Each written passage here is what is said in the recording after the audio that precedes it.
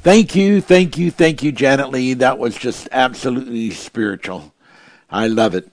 And hello, everybody out there. Well, we begin a journey about angels. And by the time we have finished this series, you will have been made into a different kind of mind, because this series is the opening of the minds of the people. And I have a lot of scripture to read, so I don't know how far we can get with this subject, but I have a lot of things to share with you about the future too, but we'll introduce that as we can. You remember in the last series that I did, interpretation of the lost book of the Wars of the God, I describe how that Moses has this meeting at the burning bush. And we describe what the burning bush really is. It's like a zith. It's like a vehicle that has escorted Christ. And it is from, the Father's house, from outer space. And we'll touch on some scriptures and so forth. And how that the angel of the Lord began to converse with Moses. And this went on and on and on for some period of time. And the amount of information that was put into his mind was just absolutely, like volumes. Like volumes and volumes. And I know at the time there probably were people who thought that there could be no Bible for anything like that. I didn't in the series, and I won't in this next series I'm getting into, have the time to give you all the scripture. But over a course of teaching, I will share it with you. So I want you to turn with me to in your Bibles, if you have it handy, to Deuteronomy 5:31. And this area here in the 5th chapter tells a story about how that in verse 22, it talks about the words of the Lord that were spoken unto the assembly in the mount, out of the midst of the fire of the cloud and of the thick darkness. And a great voice he added, with a great voice he added no more. And it tells how that this voice came out of the midst of the darkness, and it spoke, and in the 24th verse, it said, "The Lord God has shown us His glory, His greatness. We have heard His voice out of the midst of the fire. We have seen this day that God doth talk with man, and He liveth." They expected that if they heard the voice of God, and this, of course, was Yahweh, or Yahweh, as other people translate it, and he was representing the invisible God, being manifested in a physical body that could be seen and could be heard. And it goes on to say that the people just were full of terror and fear. And they eventually approached Moses and said, "You do the talking with this voice of God. We're fearful, and whatever He tells you, then we will do whatever He tells you that we should do." And so then Yahweh accepted their word and said that was a good decision. Then he spoke to Moses and he said, "Have them go and get into their tents. But as for you," now this is in verse 31, chapter 5 of Deuteronomy, verse 31, "But as for thee, stand thou here by me. I will speak unto thee all," A-L, "the commandments, and the statutes, and the judgments," all of the commandments, all of the statutes, all of the judgments, which you are to teach, that they may do them in the land which I give them to possess. So here then is confirmation, how that God, through Jesus Christ as Yahweh, or Yahweh,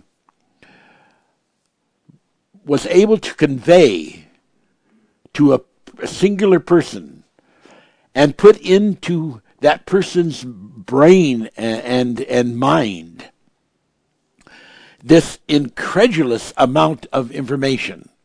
When you read it in the Torah, in the 5 books of Moses, it goes on and on and on and on and on. It's voluminous. And yet, he said, stand here by me and I will put all of this, tell you all of this. In other words, I'll put this all into your mind. So here is substantial Bible evidence. It's a forensic proof that God works that way. He works this way in being able to put things into densities so that those densities can be unlocked. And keep that word lock in mind, because we're going to be getting into that here in a little bit. So that they can be unlocked, and as they are unlocked, this knowledge that has been put in can begin to unfold. That is an absolutely essential revelation. Deuteronomy 5:31. Okay, so we are going to look at this from another scripture that Jesus taught from the Bible, or for the Bible, and it is a very, very interesting scripture. But let's first turn in the New Testament to the Gospel of John, and let's look at John 5, and we'll be reading from verse 25. Verily, verily, I say unto you. Now we're in the Gospel of John, chapter 5, verse 25. Verily, verily, I say unto you, the hour is coming, and now is, when the dead shall hear the voice of the Son of God, and they that hear shall live.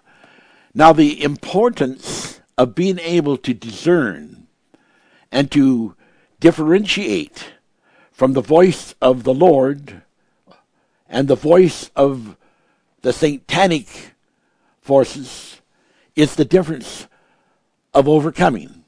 It's the difference of living and being able to continue with that life on an eternal basis, with the joy and the peace that particular life offers of quality. So the Bible says the hour is coming, and that is true because the hour is always coming. But at the same time that the hour is always coming, the hour is also now. So for all of those people who have not come into hearing this voice, the hour is coming. And for some of you, you have come to the threshold and the door, which is the way, which is the path of knowledge, is opening to you. And you will have this incredulous opportunity to hear the voice, because the voice is going to reveal today a word in a way that many of you have never heard anything like it. I say there are some people that have heard some of this because I have been teaching now for a lot of years. And I have followers from the School of the Prophets that we started many years ago. I did not opt to go out and start a huge congregation and a huge church. I wasn't interested in having thousands of people, although I have spoken to large numbers like that. But I was interested in finding a dedicated, sincere group of persons. and persons that would be willing to listen and to hear the voice of God. And we called those people that we were training along that order a school of the prophets. So when people say to me, "You've been preaching this for over 50 years. I say, "Yes, I have." "Well, how come, all these books that you've written are not published, and how come this, and how come that?" Well, we kept these revelations secret, and I asked all the people of the school of the prophets to not share it with other people, that they were to be taught as agents of the former rain, who would then go out and teach the latter rain, and that day would come. Well, it's been a long time coming, but it is moving into a track, and it is extremely super interesting. So listen today, people. Listen.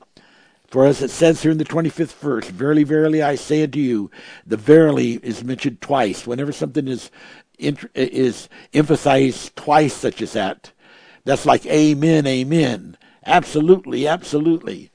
"I say to you, the hour is coming, and now is," conjunction, and. So among those that hear, it is still in the process of coming. Among those that are ready, it is in the process of entering into you and enfolding in you this density of magnitude and manifold Word of God. "And the dead shall hear the voice of the Son of God, and they that hear shall live. For as the Father hath life in himself, so hath he given the Son to have life in himself, and hath given him authority to execute judgment also, because he is the Son of Man. Marvel not at this, for the hour is coming, in which all that are in the graves shall hear his voice, and shall come forth, and they that have done good unto the resurrection of life, and they that have done evil unto the resurrection of damnation." Wow. Now, let us move on.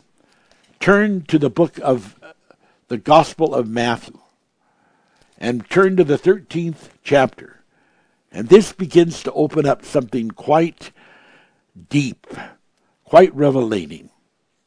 Let's start with Matthew 13, verse 31.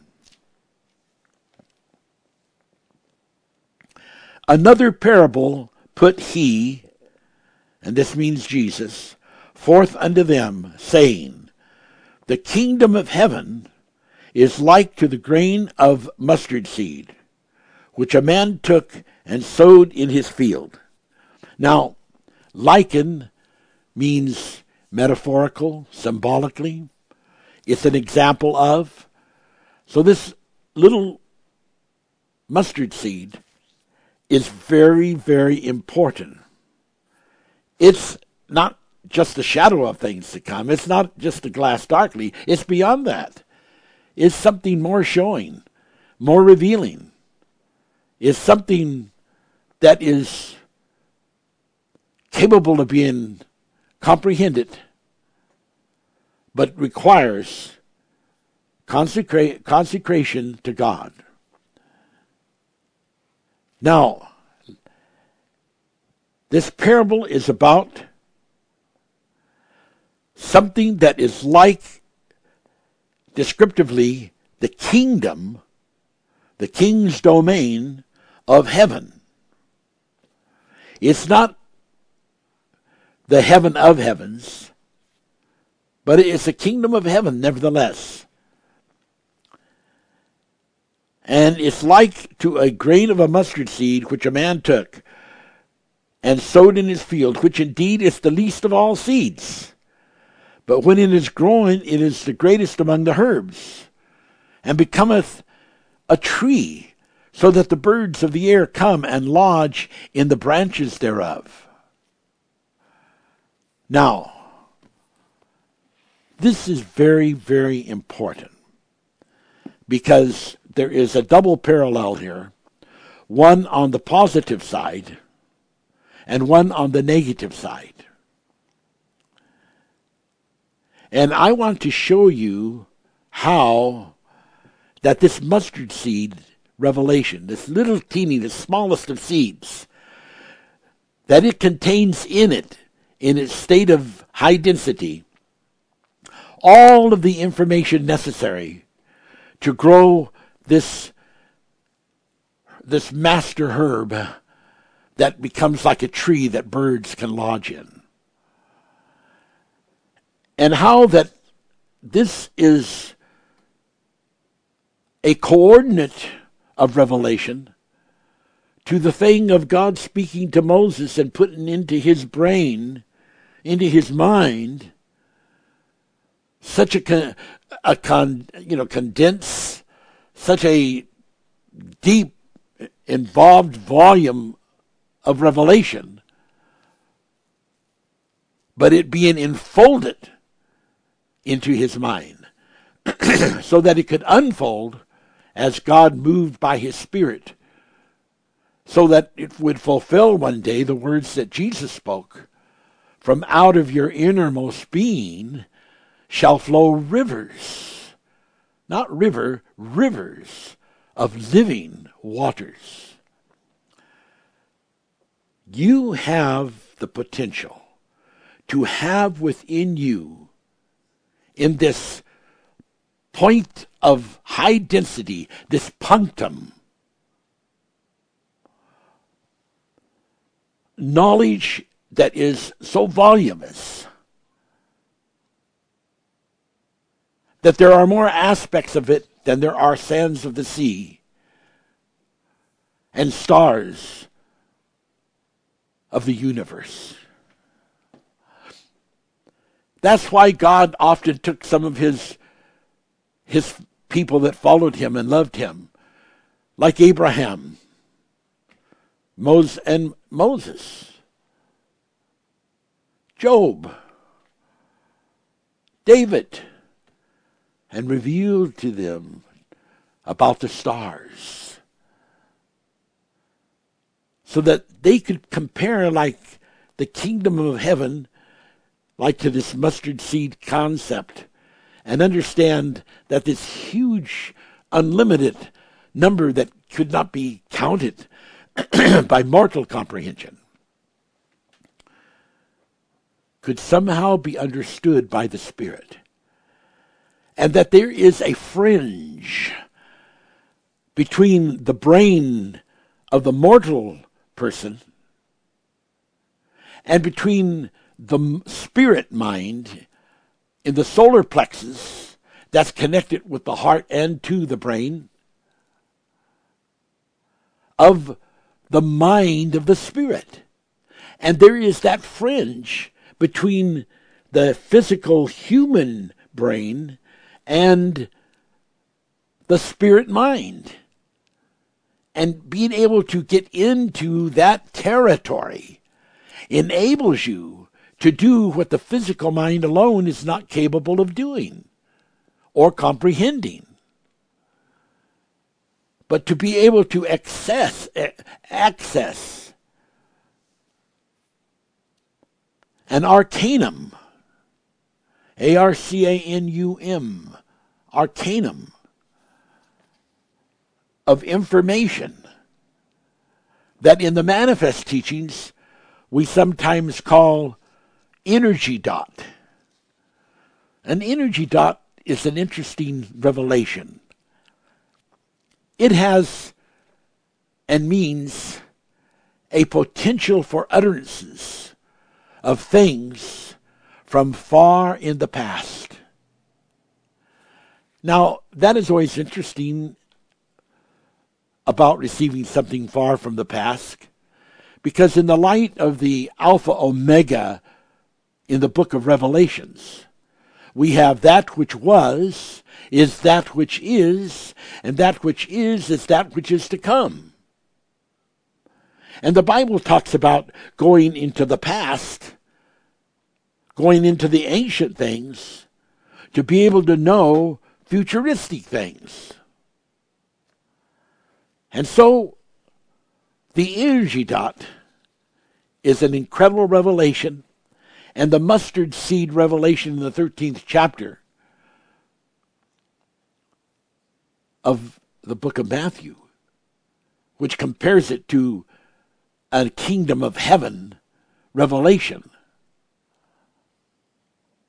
makes it very, very clear of its importance. And it is essentially awesome for a person to be aware that that particular revelation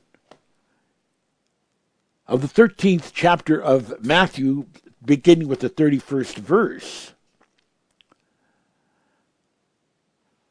precedes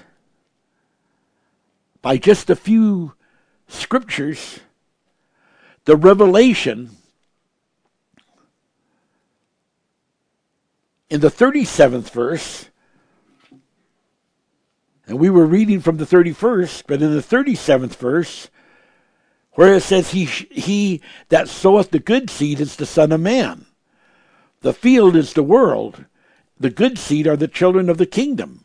But the tares, T-A-R-E-S, are the children of the wicked one. The enemy that sowed them is the devil. The end of the world and the harvest is the end of the world, and the reapers are the angels. And in the 41st verse, the Son of Man shall send forth his angels. Angels are so important. The knowledge about angels is essential. Now, what a lot of people are not aware of is that there is something similar that has been done by Jesus Christ. And when a person, gets into that revelation, it is just one of the most outstanding, incredible things that can be imagined. In the 37th chapter of the book of Job, and the 7th verse, it says, He sealeth up the hand of every man, that all men may know his work. That is nothing to take lightly. He sealeth up. So God has done something. And the word hand doesn't necessarily mean this physical part of your body with 5 fingers. Because we're into symbolism here. Just like the 5 fingers can represent apostles, prophets, pastors, teachers, evangelists, the apostolic ministry. But it is beyond that. He sealeth up the hand in every man. Now, in the MIV, which is the Manifest Peace Bible translation, it takes that, verse 7, He sealeth up the hand of every man, that all men may know his work. There's something about this sealing. There's something about putting something in you, and it's sealed in you, and it can only be opened by the Spirit of God. It can only be known by the revelation of God. It can only be known unto those who God is saying, all right, you're ready. Come on through the door. And here is the MIV of Job 37:7. God sets a fusion in the chromosomes of mortals so that they may depart from being beasts and become entities of a higher consciousness. Wow. You see, in the book of the Gospel of John, I've read this to you many times. In the book of the Gospel of John, it says, and this is so beautiful. And this is about, in chapter 1, verse 9, talking about John the Baptist. Verse 8, he was not that light, but was sent to bear witness of that light. That he was to bear witness of that light, that was the true light, which lighteth every man that cometh into the world. Every person that is born on this planet, every person that comes into the world, there is this light of God from Christ the Lord that is put into them. But it's sealed. But nevertheless, it's in your chromosomes. It's in your atoms. It's in your molecules. And it's been sewed in there by Jesus Christ. Because Jesus Christ isn't going to just allow Lucifer, Satan, to put into your body this potentiation of the tares, and then there'd be nothing else in your human body that has an aspect for deliverance and a potential for overcoming. So when the Lord says, I am the Son of Man, I'm sowing the good seed, it's the devil that is sowing the bad seed. And this seed is in you. And it's like a mustard seed, which is like about the kingdom of heaven. And it's something so small and such density that it's in the chromosomes. It's in the body. And it has the potential to come forth. And it has the potential of knowledge. People say to me, I don't know what it is, but I feel like I existed before. I feel that I came from the stars. Of course you did. The book of Job tells us that. It asks you that very question. And it is so beautiful. I will just take the moment, to read it in Job 38. Verse 4, where were you when I laid the foundations of the earth? Declare if you have understanding. Declare if your energy dot is working. Declare if you can open this seal. If God has opened it in your life, has opened the door, has given you the keys to the kingdom. Declare it. Because you can, once you have been unfolded.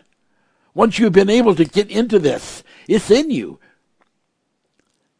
And when Jesus says the kingdom of God comes without observation, because the kingdom of God is within you, he's talking about the seal that he has put in the hand of every human, every person. He's talking about this potentiation for the soul and the salvation of the spirit of these mortals. And in the 21st verse of the 38th, it says, thou knowest it, because thou wast then born, or because the number of thy days is great. Well, in most of the other Bibles, it doesn't put a question mark in there. It says, you know, because you were born then. And the numbers of your days are many, are great.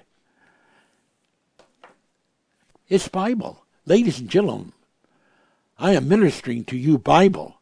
I am speaking to you the Word of God. And when I was reading to you this thing in the 13th chapter of Matthew, we mustn't leave out one of the very, very important aspect that goes along with this whole thing in chapter 13, verse 31, where he speaks about the kingdom of heaven is likened to the grain of a mustard seed. Because just a few verses away, in verse 34, it says, all these things spake Jesus unto the multitude in parables, and without a parable spake he not unto them. It was so important to implant these things that he could not describe to everyone. The Bible says, unto them or unto you it was given to know, but unto them it was not given to know. There's the group of those people that the coming of things. The coming of things is a process. And there's the group of people that it is now. It is now. Perhaps this is your time, ladies and gentlemen. Perhaps this is your time of the now. These things have been in you. You felt them. The unctions have touched you. You have felt at moments some inner anointing. And this incredible revelation of time is speaking to you. It's the living waters. And they are healing. And they are enlightening. And there is nothing less than exciting about this. God wants to open the world of your mind. There are mindscapes that are full of legacies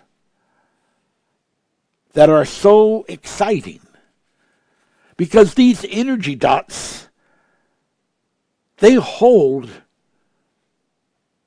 the vast historical records of content about every world that has ever existed. Every universe that has ever existed is contained in the density points of those energy dots.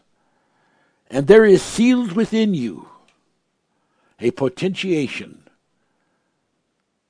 that is so full of the glory of the knowledge of God. It is pure victory. It is shining of the stars of God. We're going to get into some interesting things here. We want to show you that when the actual context of the scriptures are specific, that they can become a testimonial, which would be equal to a written affidavit. And how that there is then, therefore,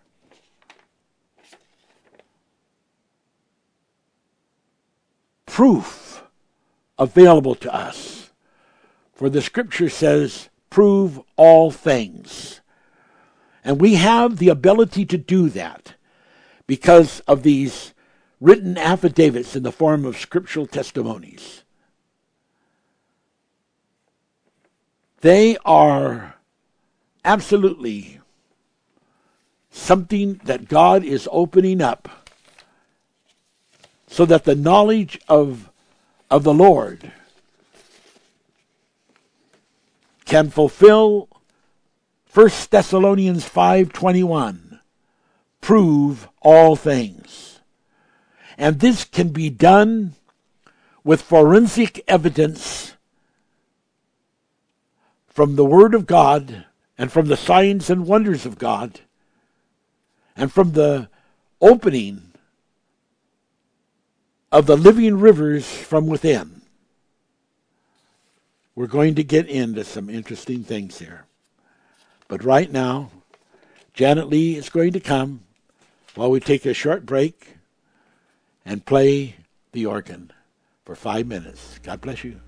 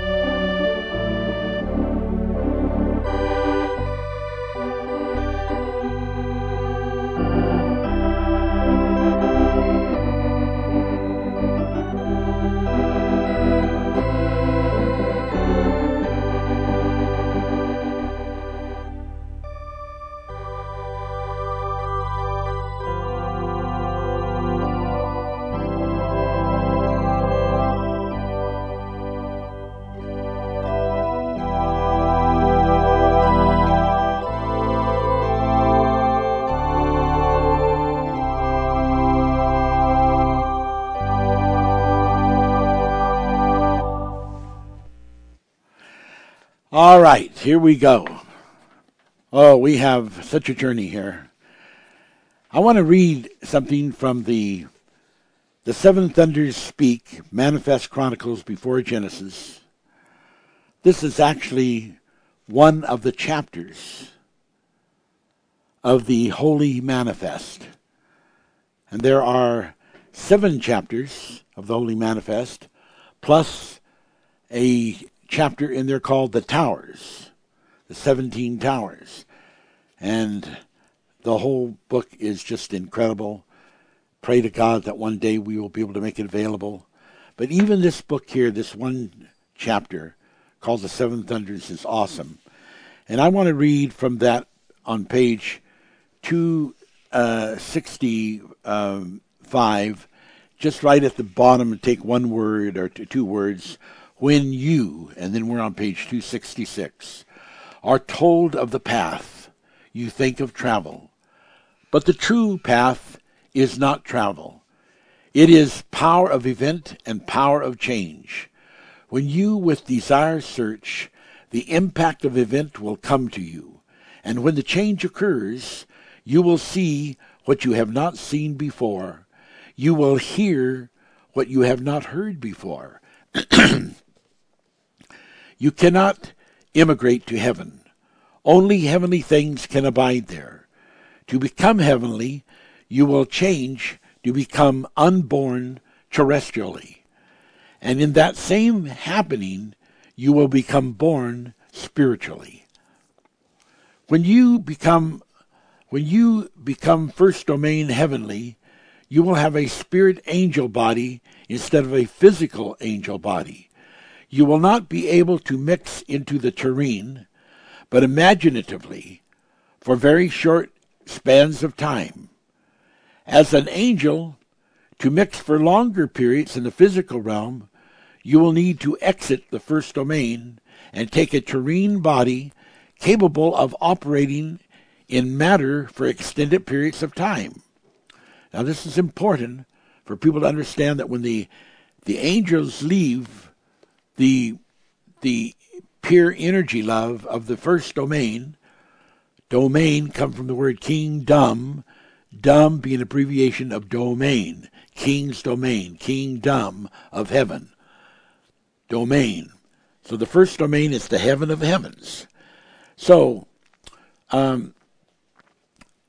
at some point then, when you have to go on a mission, and what it is saying here is that you will then need to take a terrene body capable of operating in matter for extended periods of time.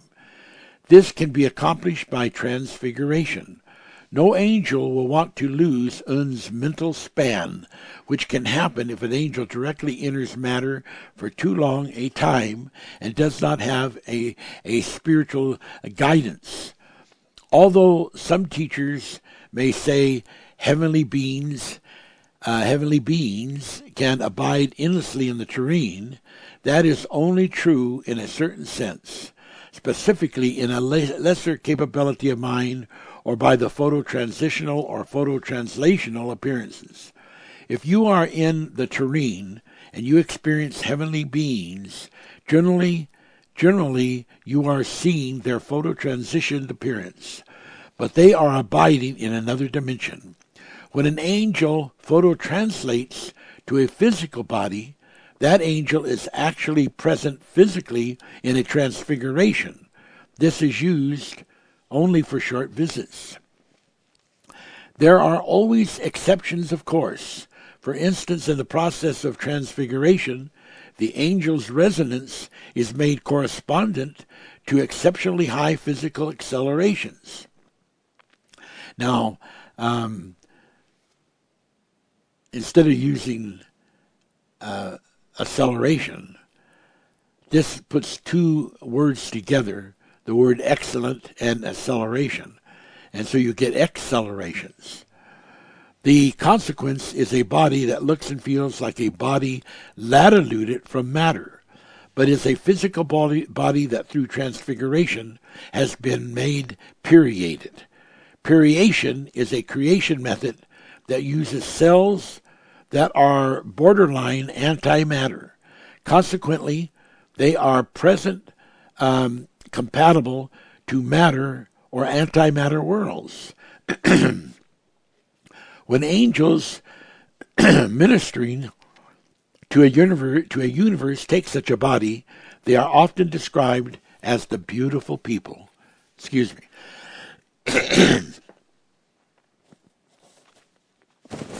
All right. Understand, evil angels also use transfiguration for long periods of physical incarnation, unless they are specifically bound from doing so. But because of their low spiritual demeanor, their body transformations do not have the radiant beauty of the good angels. Having low spiritual demeanor and having become dissolved to the extent of having lost one's high spiritual accelerations even affects physical transfigurements. Now, as to achieving the purpose of life, there are many ways of potential. However, most ways need a collective unity to even approach understanding how to achieve the purpose for life. That which makes the greatest impact and is the most vital to understanding these ways is a personal acquaintance by communication with the Shema, or the Shema, through meditation and prayer. The meditation for enlightenment is what the vital emphasis that can underline all other ways and practices and give power. Only by meditative consciousness and prayer does one discover the Shema. In spiritual infinity, the Shema means one, for there is only one I am invisible ultimate God. But in the physical infinity, the Shema world is a manifold Holy Spirit Shema oneness. So this is very, very important. Excuse me. Sometimes there is a word, like this word Shema is a Hebrew word. And the Jews try to explain this of there only being one God. But they don't understand how that there are two infinities. There is the spirit infinity, and there is the physical world infinity. Now, infinity doesn't mean that the continuum of that physical infinity always stays in the figuration of like a universe. But the Bible shows us that the whole universe at some time, sooner or later, will go into a collapse. And that all the stars will come together and roll up as a scroll. But that in another great span of eternities, that the heavens that are into this scroll, the matter that is into this incredible density, will be unfurled. And the Bible says in several places, there's at least 5 or 6 places that it mentions about God stretching out the heavens. And so we have then a continuum of there being physical things, but in various states. The universal state, the density state. That is not true in the first domain, the heaven of heavens. It is always in period form of this pure love. There are different aspects of getting into the deeper and deeper aspects of the first domain, the heaven of heavens, because you go through the into the fringe, and then from the fringe you enter through these particular kinds of portals, so to speak. But that's another day and another subject. Okay, so I was reading from the Seven Thunders Speak. Manifest Chronicles before Genesis, and if you don't have that book, I don't know how anyone that wants to get ahead with the spiritual things would not want to somehow have a copy of that book. And I'm not saying that to try to sell the book.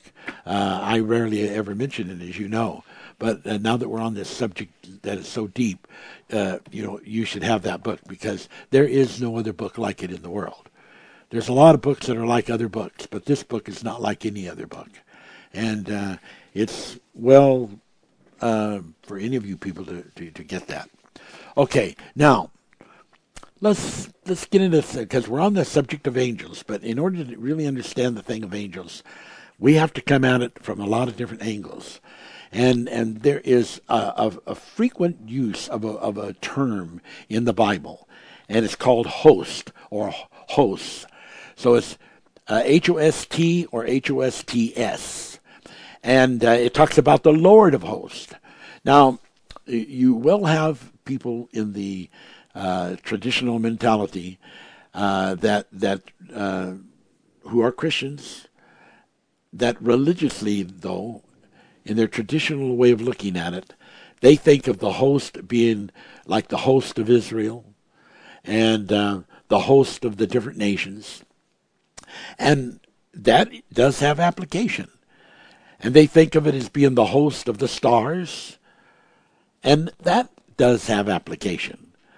But where they make an error is when they do not understand that it also refers to the host of angels. And there are these different hosts that are under different archangel leaders. So there is a beautiful description of this. In Isaiah 6:3, it says, talks about holy, holy, holy, the Lord of hosts. But I want to read to you from the book of Luke, because there is something very revealing about the host in the book of Luke, and it really gives you a substantiation of proof of this other deeper meaning as it refers to hosts being angels. Like, for instance, let's go all the way to the first chapter, and let's consider an event, and let's consider this event, which we find in chapter 1, verse 26. And in the 6th month, the angel Gabriel, Gabriel, was sent from God into the city of Galilee named Nazareth, to a virgin espoused to a man whose name was Joseph, of the house of David, and the virgin's name was Mary. And the angel came in and said unto her, Hail, thou art highly favored, the Lord is with thee, blessed art thou among women. Now, keeping this thing about understanding that when things are given in a story, say like in a series of verses or in a chapter or in a series of chapters, and remembering that the original Hebrew and the original Greek were not written with punctuation. They didn't have commas and periods. They didn't have separation of what they call chapters. They were just a continuous written in the scroll word. So don't try to get into this thing where you say, oh, well, that's in a totally different chapter. That would be an absolutely false assumption, because that chapter is a man-made thing, and it was not in the original framework of the Scriptures. The Scriptures were one continuous flow. They were a river of God, and there was no dams in there made by chapter 1, chapter 2, chapter 3. Now, there is a convenience that does offer. And so we live with that, but we must never live with it to such a point that it becomes a concrete barrier separating the contextual aspect, the contextual aspect of the Holy Spirit as it moves in that river flow of the words of God. And so I want to make that point, and I want you to have that indelibly impressed within your mind. So here we have, in the 26th verse of the first chapter, the name of the angel that was sent to minister to Mary and to minister this thing about the birth of Jesus Christ. Then we have, in the second chapter, which really is all part of the first chapter, and it is at this point that Joseph went up from Galilee to the city of Nazareth unto Judea, to the city of David, which is called Bethlehem, because he was of the house and the lineage of David, to be taxed with Mary, his espoused wife, being great with child. And then in the 7th verse of the 2nd chapter, she brings forth her firstborn son, wrapped him in swaddling clothes. And in the 8th verse, there were in the same country shepherds abiding in the field, keeping watch over the flocks. And lo, the angel of the Lord came upon them. Now, this is important because it has the article, the. And so this contextually is referring to the angel that is first introduced as being involved in this ministry of telling Mary she's going to have this divine child and following through with it in the revelation of this birth of Christ. And so we're talking Gabriel here. Now, in the 9th verse, it says an amazing thing. And lo, the angel of the Lord came upon them. And it's talking about what I read to you in the 8th verse, the shepherds in the country, in their field, keeping watch over their flock at night. And lo, the angel of the Lord came upon them, and the glory of the Lord shone around about them, and they were sore afraid. They ran into Shekinah glory, the presence of God in this aura, and they could see it because you can literally see, the Shekinah glory. We've had it come into places we've been ministering in as a church. We've had it come into our home. It's an awesome and beautiful experience. And this happened to these. And the angel, this same angel that we're talking about called Gabriel, said unto them, Fear not, for behold, I bring you good tidings of great joy, which shall be to all people.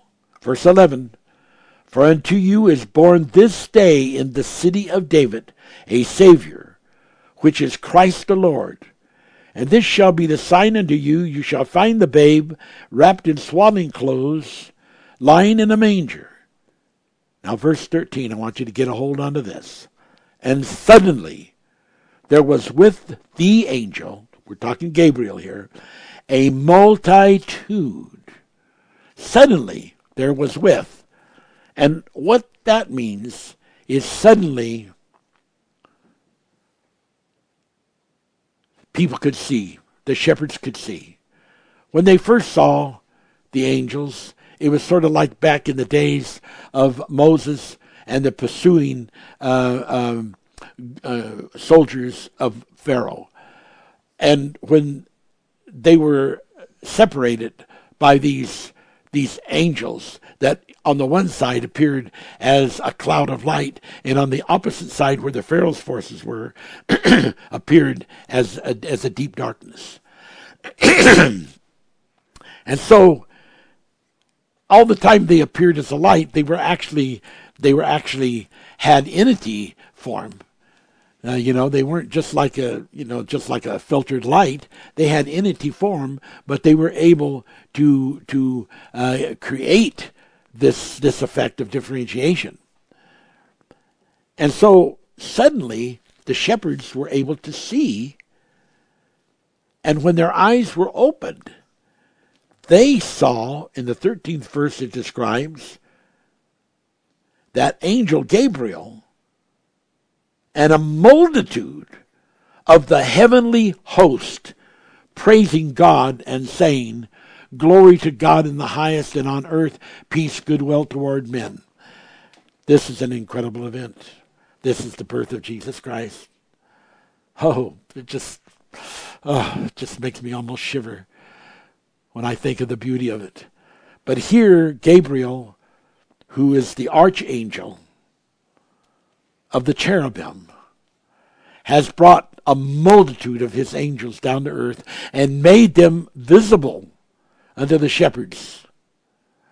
And there is no question about it, because the terminology is that the angels are a multitude of the heavenly host, praising God and saying. It's not talking about stars. It's not talking about nations. It's talking about angels, which go by the name host and hosts. So the Lord of the host is an archangel. And in this case, it was Gabriel, who is an archangel.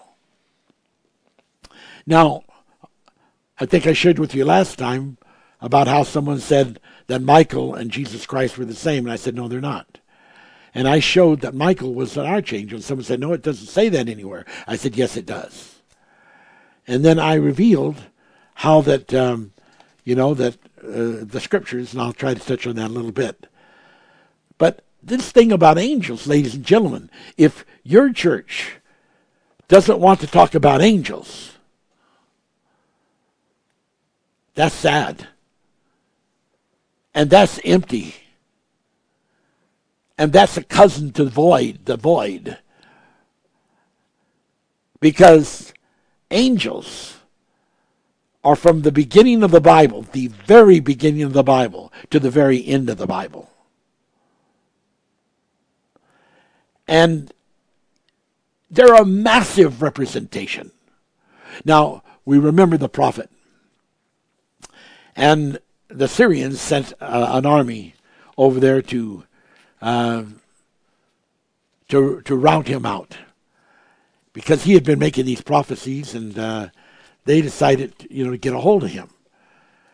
Well, when the second in command to the prophet saw the army, I think it was the Syrians, if I'm remembering correctly, he went running to the prophet. He says, "Oh my God, my father, I'm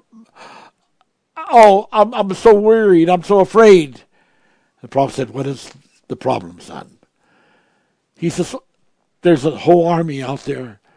And he says, "And I know that they have come for you, and they are surrounding our property." And the prophet said, "Well, what are you worried about? The angels of God, the armies of God, have far outnumbered them."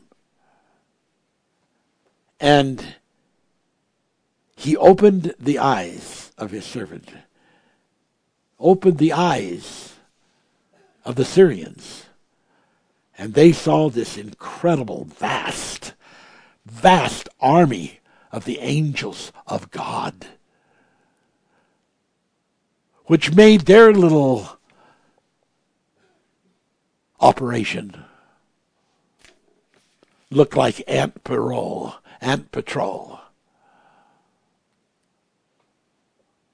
And ladies and gentlemen, don't short sight the importance of the revelation of angels.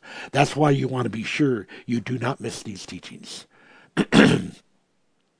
You want to be sure that you do not miss out on the insights that are going to be revealed, because they are going to be awesome. So it's not minor. Now, I'm going to jump into something here that's going to just almost blow some of you away. But it is Bible, and it is real. So if you will turn to the book of Ezekiel, chapter 8, I want to share something with you that is so beautiful and so corroborates the things that I have already started teaching you this morning. They are truly transcendental. They are truly part of that seal that God is wanting to unlock within you, that is in your molecules, your chromosomes. They are part of that kingdom of God within you. Turn to Ezekiel chapter 8, and let's look at verse 3. Well, I think we should maybe start with verse 2. Then I beheld, and lo, a likeness as the appearance of fire, from the appearance of his loins even downwards, fire from his loins even upward, as the appearance of brightness, as the color of amber. This happened while it was in the 6th year and the 6th month, and on the 5th day of the month, verse 1 of chapter 8 says, as he sat in his house, and the elders of Judah sat before me, that the hand of the Lord fell there upon me. The hand. A seal into the hand of every man. A seal into the hand of every man. The hand of God fell upon me.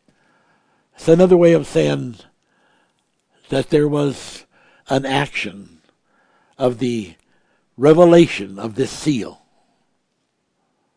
Wow. And he put forth the form of a hand, and took me by a lock of my head, and the Spirit lifted me up between the earth and the heaven, and brought me in visions of God to Jerusalem, to the door of the inner gate that looketh toward the north, where was the seat of the image of jealousy, which provoked to jealousy. And behold, the glory of the God of Israel was there, according to the vision which I saw. Now, let's go back. This is really going to open a door. Verse 3. He put forth the form of a hand and took me by the lock of my head. Now, does that sound a little bit barbarous? When you see an ape man being depicted as having a hold of the hairs of a woman and dragging her, moving her by brutal force into the cave, or wherever he's taking her, it does look a little barbarous, doesn't it? And for something to come down as he's sitting calmly in his house before these elders and get hold of a lock of his hair on his head and begin to pull him up between earth and heaven. Oh, there's something much deeper here. There is something much, much, much deeper. And I want to share it with you today. You see, we need to know what this is. This hairlock of his head. What was this hairlock of his head that he was lifted up by between the earth, between heaven and the earth?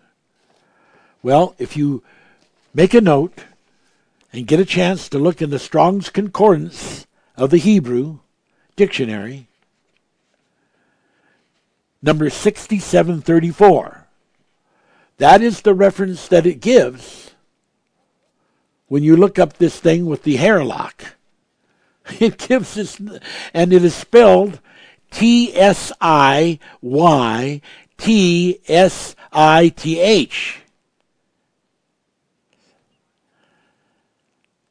Sazith. Now, interestingly, I have been doing these teachings on the Zith. Z-Z-I-T-H if we're using American English. Or ZZ if we're using Canadian British English.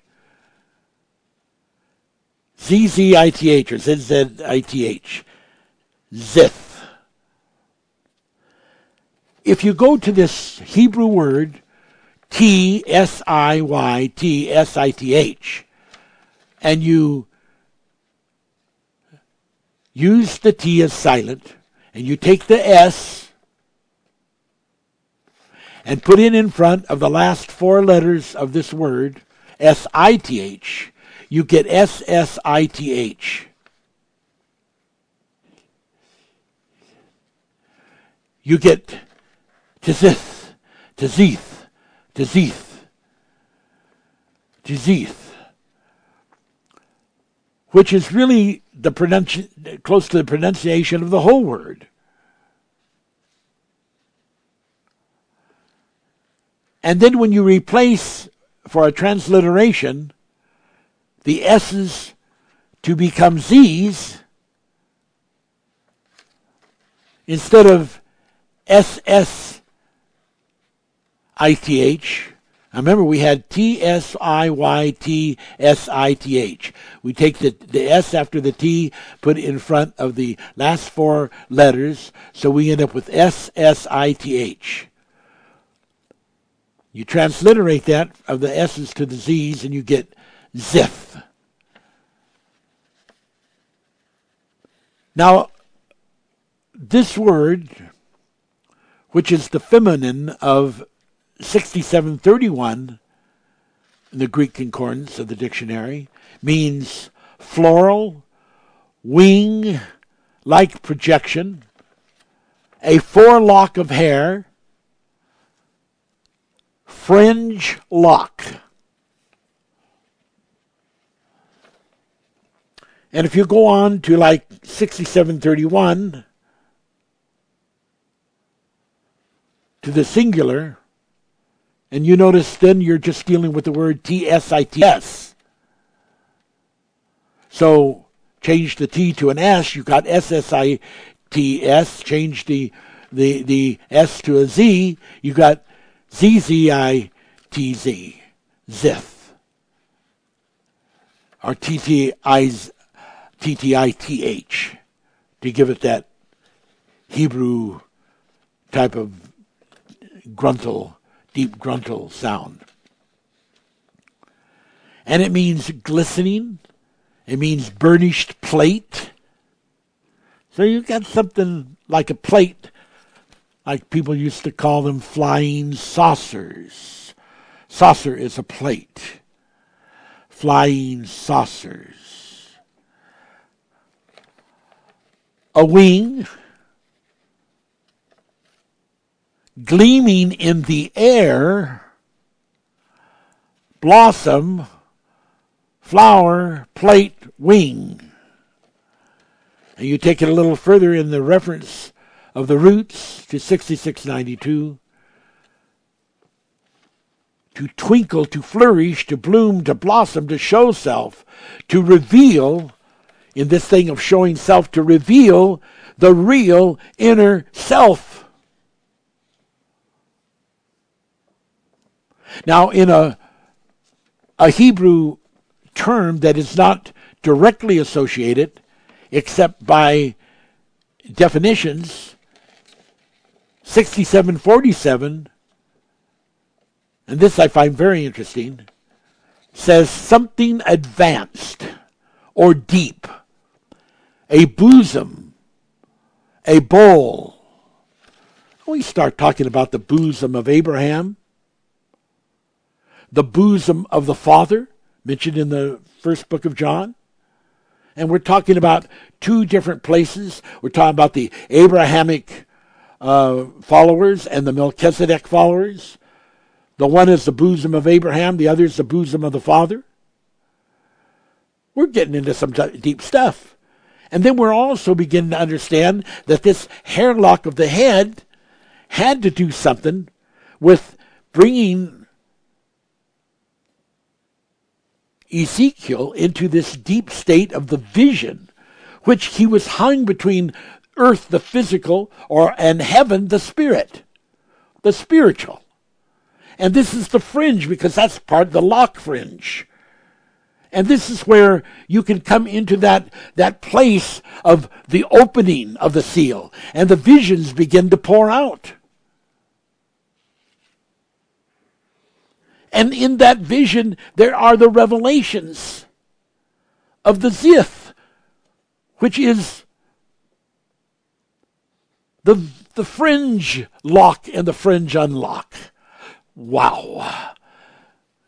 And hair representing people, souls, the fringe lock. And that's the real meaning that the of the word hairlock of his head means in the Hebrew. Ezekiel 8, number 67:34. Number 67:31 and 66:92. Wow. 66:92, call it the twinkle in a moment, in a twinkling of an eye. This transition, this moving from the earth, the physical, to this place between the physical and the heaven, the spiritual, into this area of the fringe portal. So that you, like a spirit that is able to abide, being more like antibody into the physical, which normally it should just explode. But being able to have the capability to be into that fringe.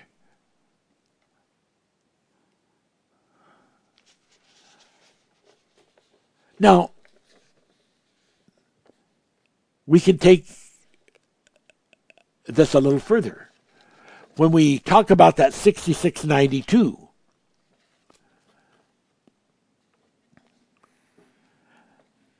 that Hebrew is TSUWTS and is pronunciated TSOOTS. Now, when we put this into the transliteration into English, the T becomes silent, and the S turns into a Z or a Z. We then have Z or Z, 00, or we should say O, pardon me, Z or Z, ZOOTS, or T, Zoot. And there is the other name of the spacecraft used by the cherubim, the seraphim, and the Arturians. You've got the Ziths and you've got the Zoots. And they're all connected to this hairlock of the head, revelation, and these visions that Ezekiel was seeing in this incredible glory as he was suspended in this state between the physiology and the spirituality. And the opening then between a matter and an antimatter, like the very thing of the atom, the proton, the electron, and the neutron in the middle. This neutron place where you're in between the positive and the the positive and the negative. And you're able to balance the two so that the one does not destroy the other.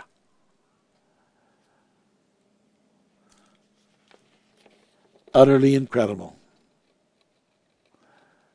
Well, I've described something that is like the energy dots. But at the same time, in its expanded sense, it ties into the Ziths and the Zoots. Why? Well, in the Holy Manifest, in the book called The Father's House, which is about the Artesian revelation, it says in there that the best minds were the engines. Now, in the Artesian language, they don't use the term pilot, they use the word engine, because the best minds operate those spacecraft and move that incredible computer system that's not even called a computer system. And so, again, then we have the mind that is connected in this fringe lock. And that when you're able to break through the seal that's in every person, you can get into these visions of the mind between the physical and the spirit.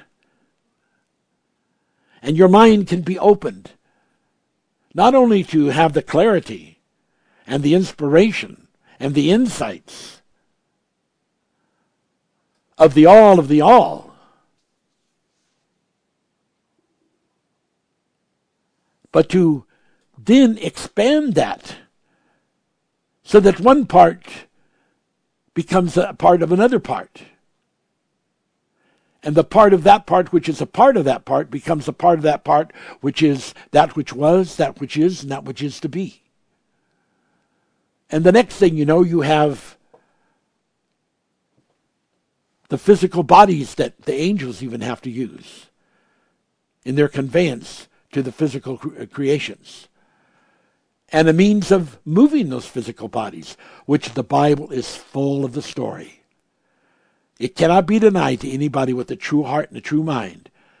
And I'm going to be opening a lot of these things along with all these incredible revelations on angels.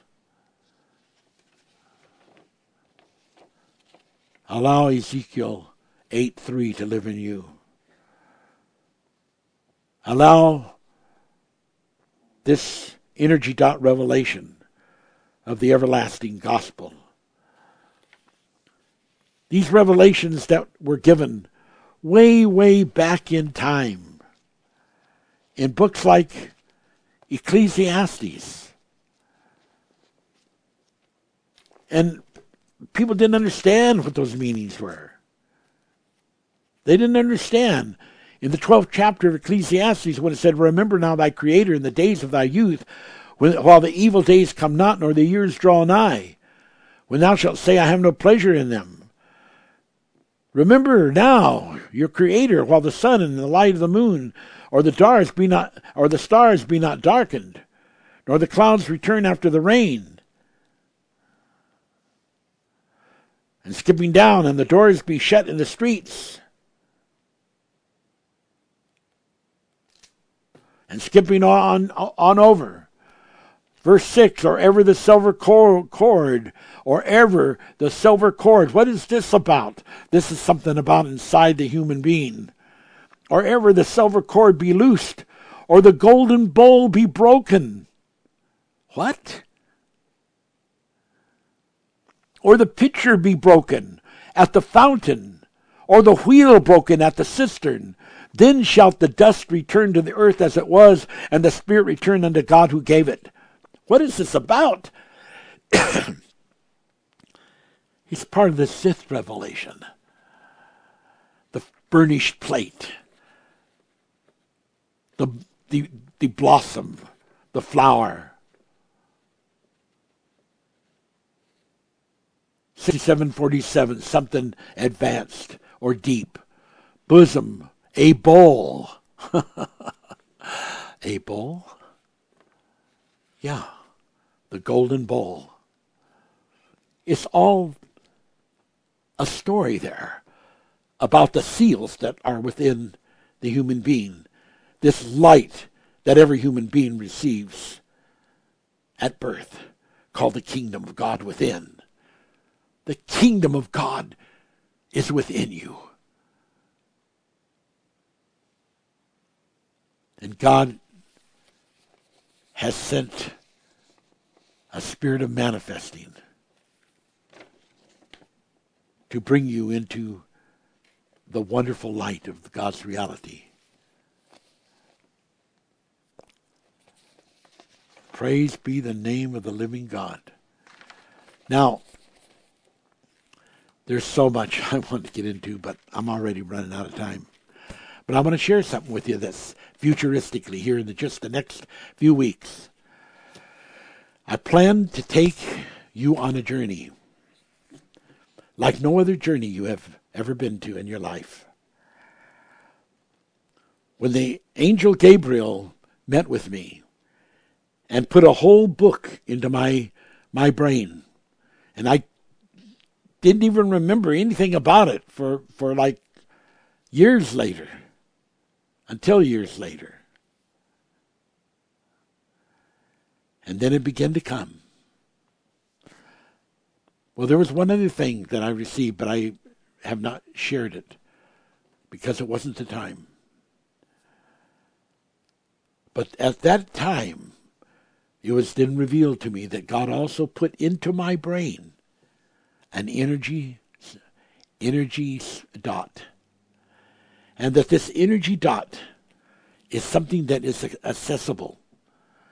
And that I can not only get into this energy dot, but by subaddition gnosis, I can bring a whole group of people plus into that energy dot with me as we go into these, as Ezekiel described it and Daniel described it, these visions of the world of the mind, of the fringe of time and space. And I want to take you on a journey through this universe that we live in now called the 8th universe. And I want to take you outside of that to the universe that was before it, which are all part of the 7 spirits of God described in the book of Revelation, represented by the 7 stars, which represent the 7 universes. And take you through the 7th universe and describe the angels and describe that universal world. And then to the 6th and the 5th and the 4th and the 3rd and the 2nd and the 1st, and describing all of these angels and all of these creations. And then go to the outer alpha ages, and then to the inner alpha ages, and finally to the very fringe, right to outside the very fringe of the always, where God, before there was ever a first angel created in the exterior, lived in the always, in the world of his mind, and created angels of his presence. Until one day there was a spark lit. And that spark decided to go outside the world of his mind so that he might be the creator, as the book says in Jeremiah, of both the potential of good and the potential of evil. So that the entities that he wanted to bring forth would not be entities that were in a state of constant periation, and they could not ever deviate from it. They were that way from birth and that way of the always. But they had the option of free moral agency, and they could choose God or not choose God. Thus, the beginning of the creations of the inner alpha ages, then the outer alpha ages, and then the 7 previous universes to this universe, which is the 8th universe. I want to take you on that journey, and you will never be the same. I'm not sure if it'll be next week or the week after, but it'll be soon. and there's so much to share. Your prayers will be appreciated. And in those prayers, I humbly ask that you will pray for our finances, because there are things that I need for the dynamics of this journey that requires certain kinds of electronic equipment, but it will make the whole trip incredibly sensational. And I'm not asking anybody to do anything but pray that God will help us with these finances, because the help that we do get from the people of the followers and listeners is very limited, but very appreciative, and we thank them very much. But pray, because I am trying to take you somewhere where very few people could even imagine to go. But in this world today, it takes certain things to make your electronic transmissions and to get the effect that you need. Oh, God bless you. And God cause his face to shine upon you. Goodbye until next week.